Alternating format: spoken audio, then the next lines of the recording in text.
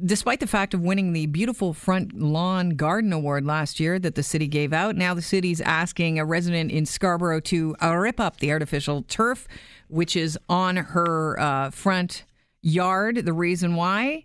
Drainage does not absorb water as fast as the natural ground cover. And despite the fact about having 2 feet of drainage underneath the turf and being professionally installed, it's gotta go. Here to talk about the ins and outs of turf, Professor Robert Wright, Director of the Centre for Landscape Research at the University of Toronto. Welcome to the show, Professor. Good to have you on. Good morning, Kelly. How prevalent is artificial turf becoming in the city of Toronto? You're mostly seeing it now occur around sports fields and parks. Because of our climate, the winter, some of the growing conditions, also our control on pesticides, requirements for irrigation, fields that are used for sports get really beat up, and it's almost impossible to keep them maintained, and that's mostly where you see them. If you were to go elsewhere in the world, Florida, the United States, you'd see tons of these. Right, and artificial turf is considered, apparently, according to the city, a hard surface. Why is that? Well, there are literally hundreds of types of installations for these things, from being installed on top of asphalt to basically having granular material. They're more like a net-like substance material that goes through them. But they do not respond in the same way that natural materials do to drainage. So you can imagine soil is like a natural sponge. Mm-hmm. Not only that, the grass itself transpires water. It uses up the materials, creates oxygen, all that sort of stuff like that. But most natural systems do, where basically plastic grass is inert. So it really depends on the situation. So it's really hard to say. 2 feet of granular, that holds a lot of water, but then where does it go?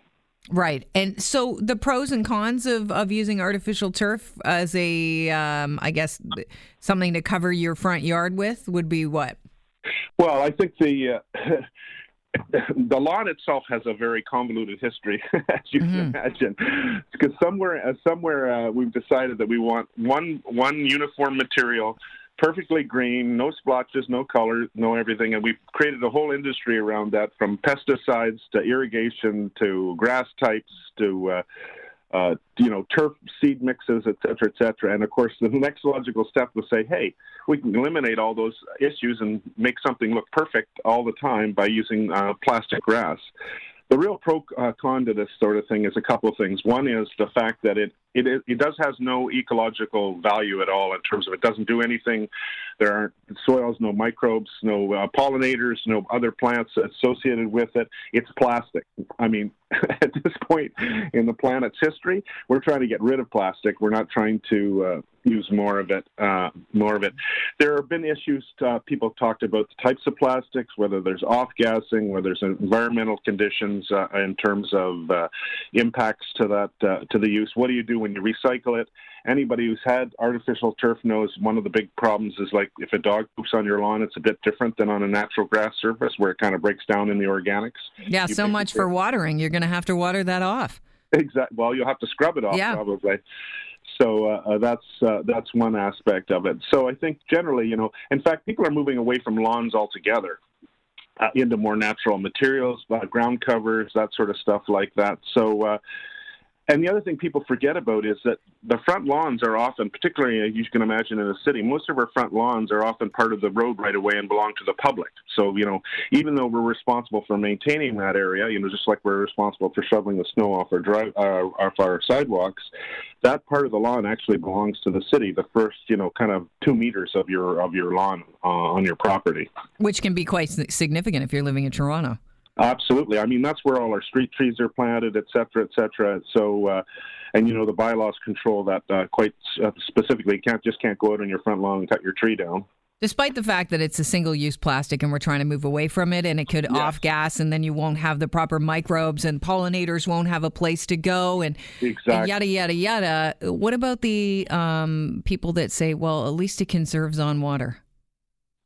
Well, that would be true, I guess, in terms of it's using less water. But you can imagine this year that's not been an issue.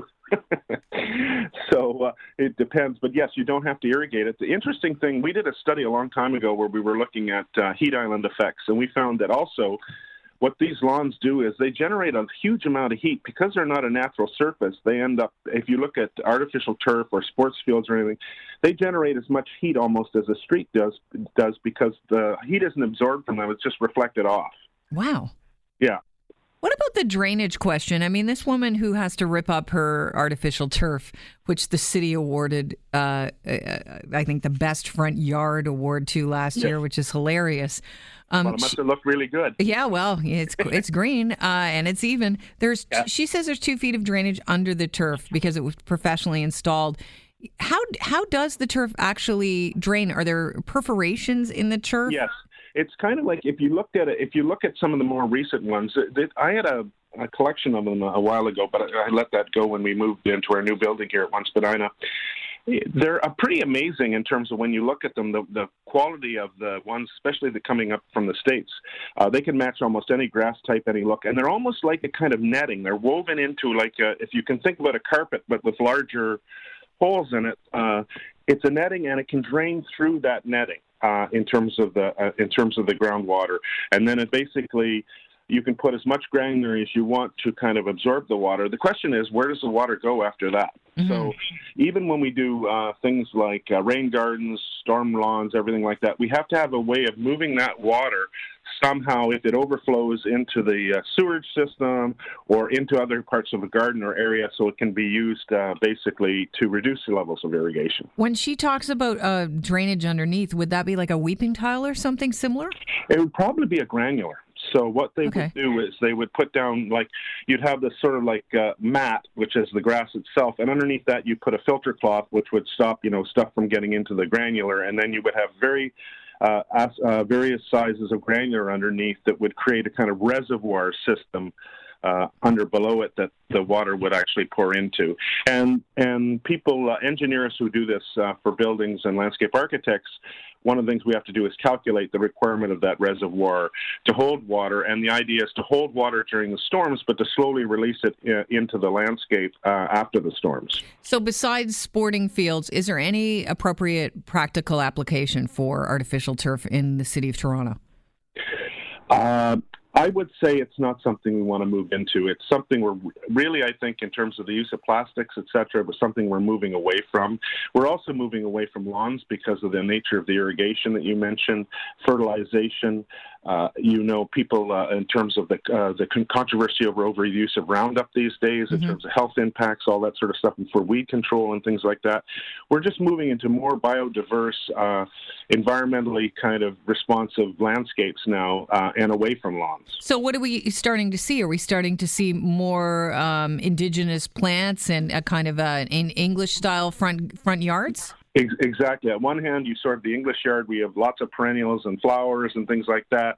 At the other hand, you have more, native plants, native grasses that you allow to grow taller, flowers that are good for bees, et cetera, et cetera. So, again, a more sort of biodiverse kind of environment that we're doing for front landscapes. Professor Wright, it's been a pleasure having you on the show. Thanks for joining us. Thank you very much, Kelly, for talking to me. It's an interesting topic. It certainly is. I appreciate your time. Have a great day. You too. Bye-bye.